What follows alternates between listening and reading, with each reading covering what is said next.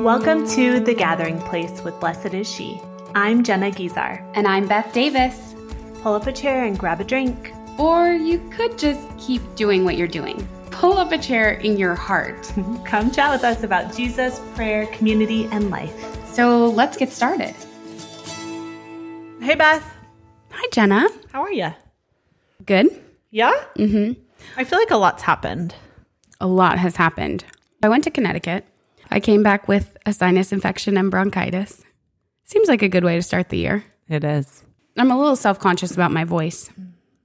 I'm just being honest. That's it.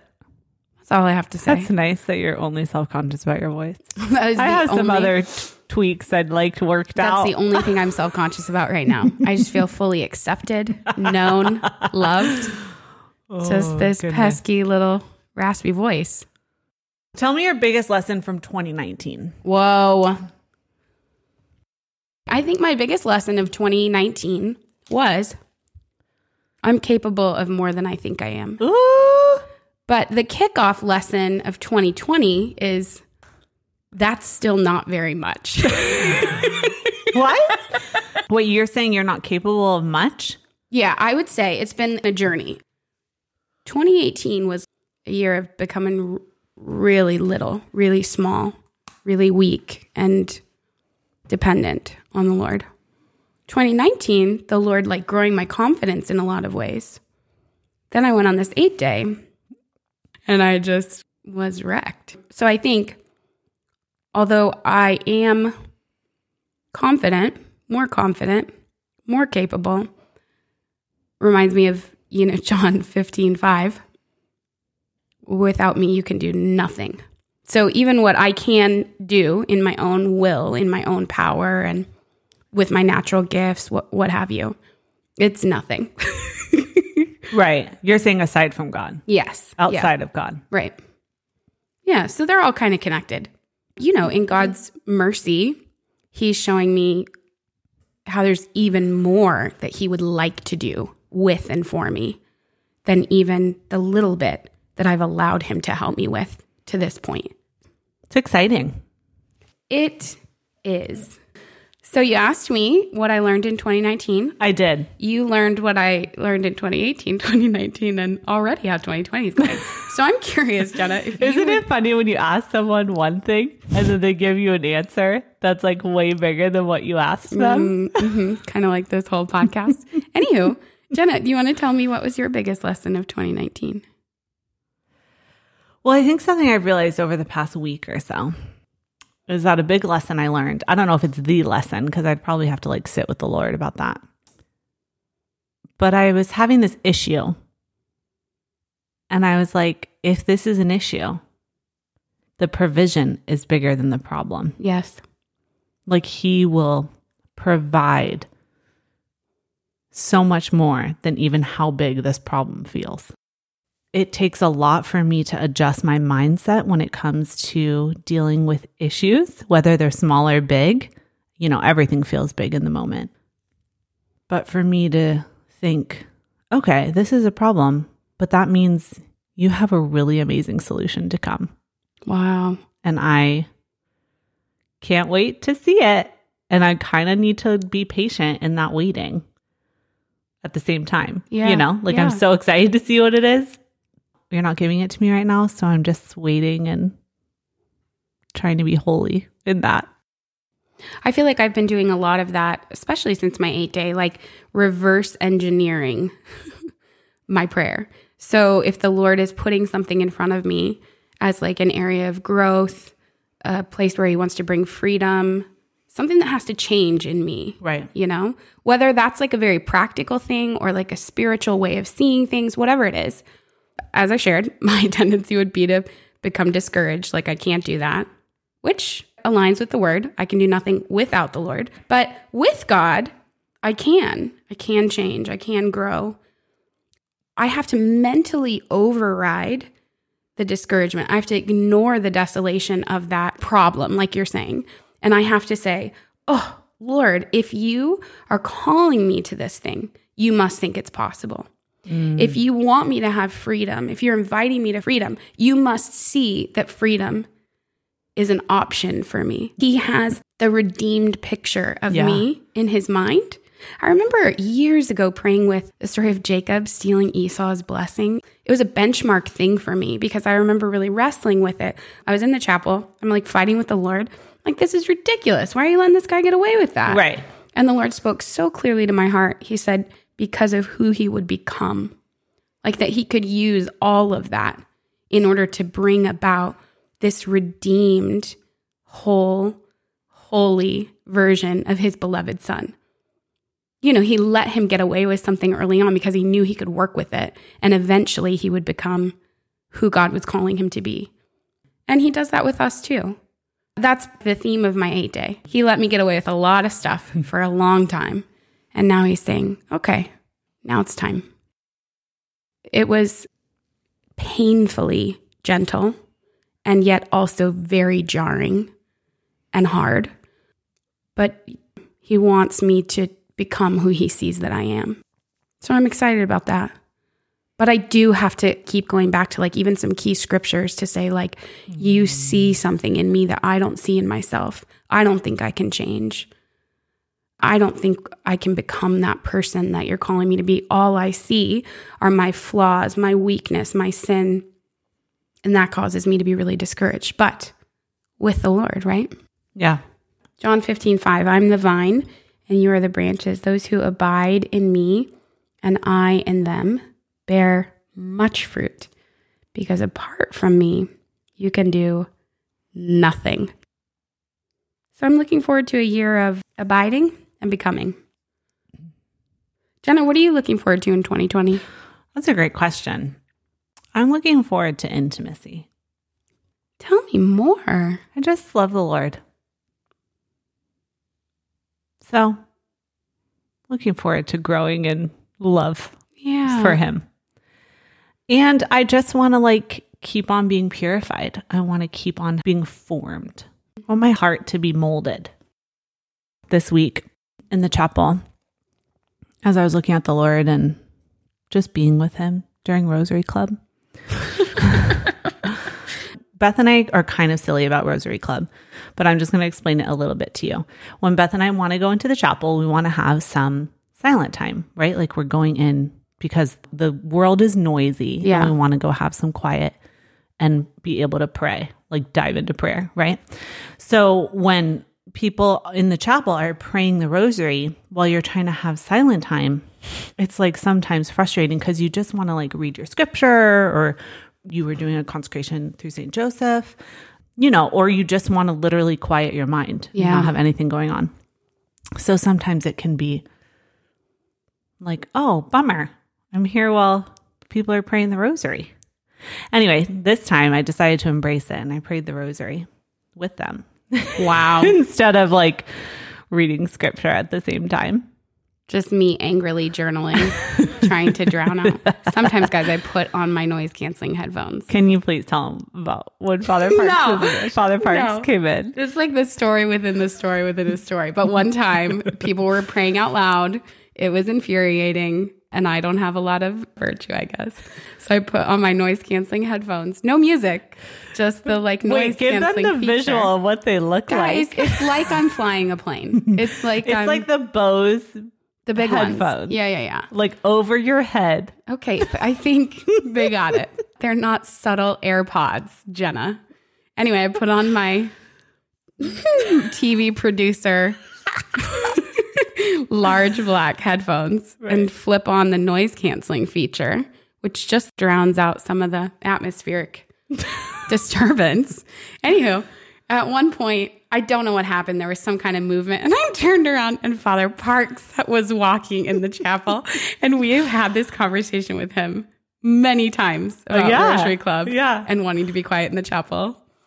He caught my eye, smiled in recognition, and then it took him about a half a second to see that I had my headphones on, and he just started dying laughing.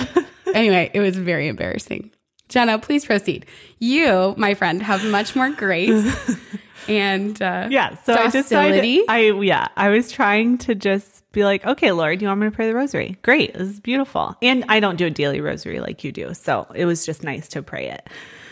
Anyway, so I was just praying a lot recently about Mary being a mother to a son and how like she's going to teach me how to be a mother to a son.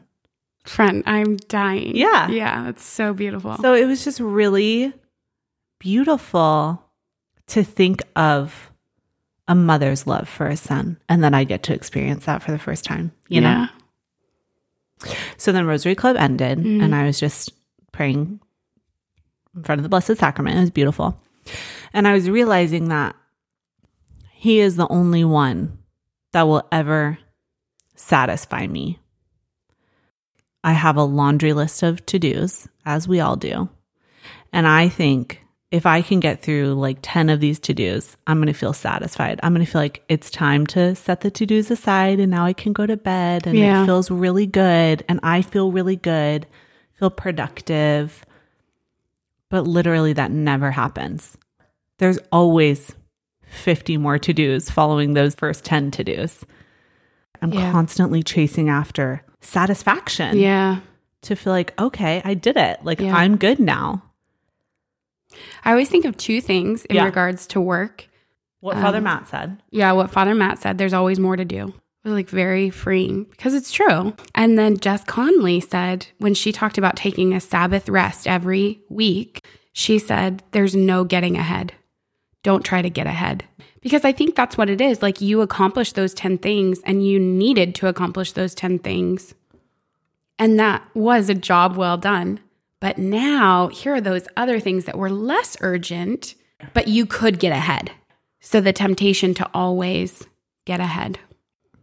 Even in relationships, we can constantly wait for the person to like become more virtuous or to become perfect or to grow in a certain area. And then we'll be satisfied in this relationship. Yeah. Like we'll feel like, oh, okay, this is the kind of relationship I want. It's only in the Lord. Like my continued striving will never be satisfied by anything of the world, ever. So I'm looking forward to intimacy, meaning I'm looking forward to that continued satisfaction in being with the Lord.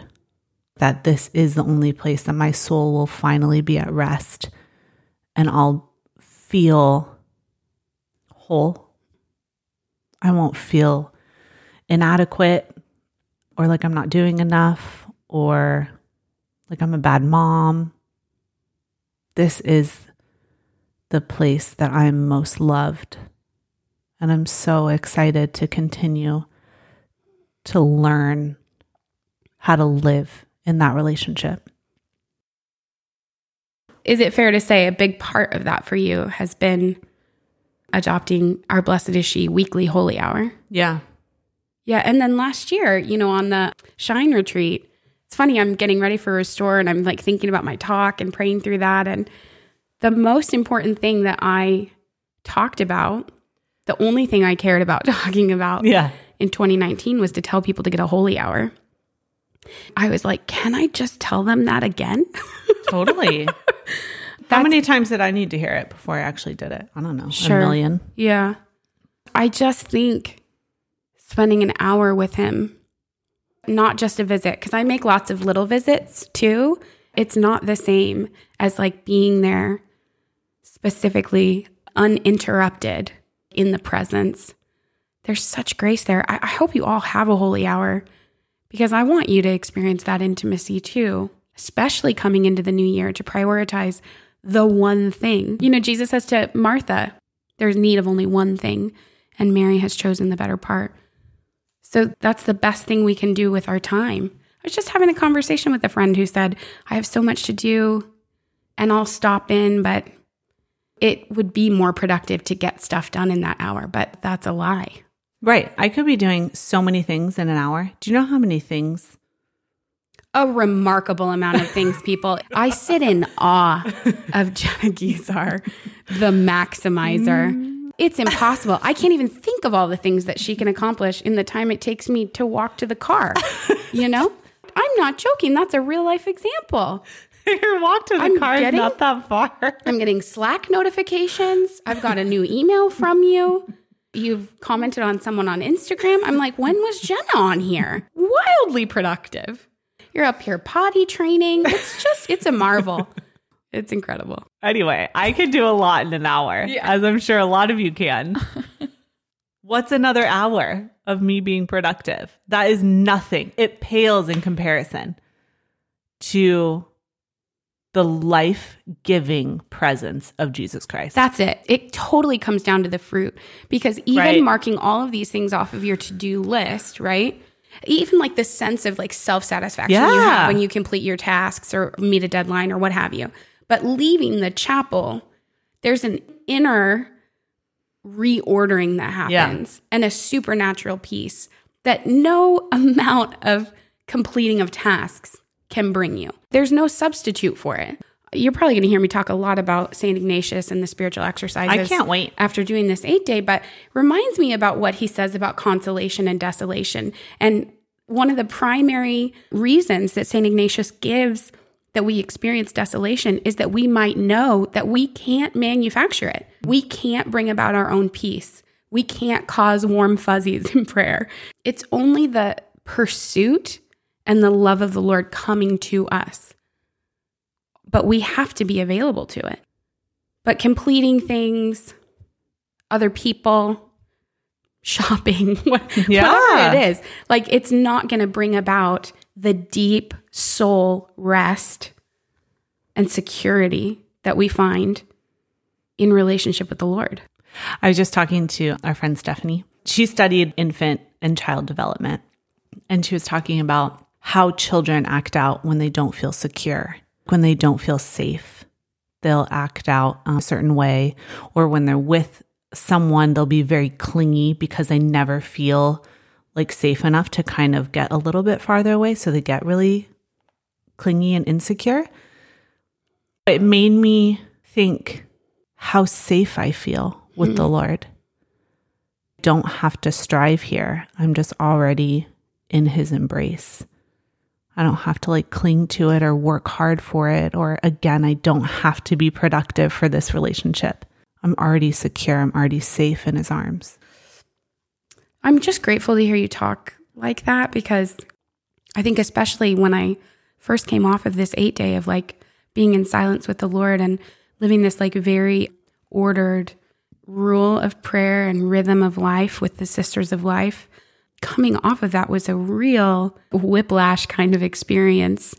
And I thought I could just dive right back in. I thought I, had that time with the Lord. And there were so many things that were demanding my attention and people that I want to give attention to and feel disconnected from. It was a great grace of the retreat was to realize how many people I love and do life with and am loved by. But I just dove in too fast, and I did neglect the one thing. I was not ready to step down 6.5 hours of prayer a day to a couple of visits to the chapel and just my normal holy hour mass. It's just wild that we can know that Jesus is the only thing that will satisfy. We can have these beautiful experiences in prayer or in the chapel or on a retreat and still go right back to the way things were. That's why I think I'm such a proponent of a weekly holy hour, like a signed up time, because it's not now at the whim of your emotions or your schedule. It's in there, booked. People are depending on you to show up. And it doesn't matter if you feel like it or you don't, or if you think you have time or if you don't, you just go, because it takes many, many repetitions. And the grace really has to seep down, deep down into our souls until we believe, not just intellectually, but experientially, that he is the one thing that will satisfy. Yeah, I did a talk while you were gone, Beth. It was like so sad that you weren't there. Friend, it was brutal. I for never me. give talks, guys, because they're the worst. And I don't feel very confident. So I didn't have Beth with me either. I was with you in prayer. It was like a really hard time for me on that day, especially. I was like, Jenna's giving this talk. So I did a holy hour, prayed a rosary for you. Wow. But it was like, my heart was like aching not to be there with you. Anyway, but I talked about how when you came on to Blessed Is She, you would be like, so what's going on in prayer?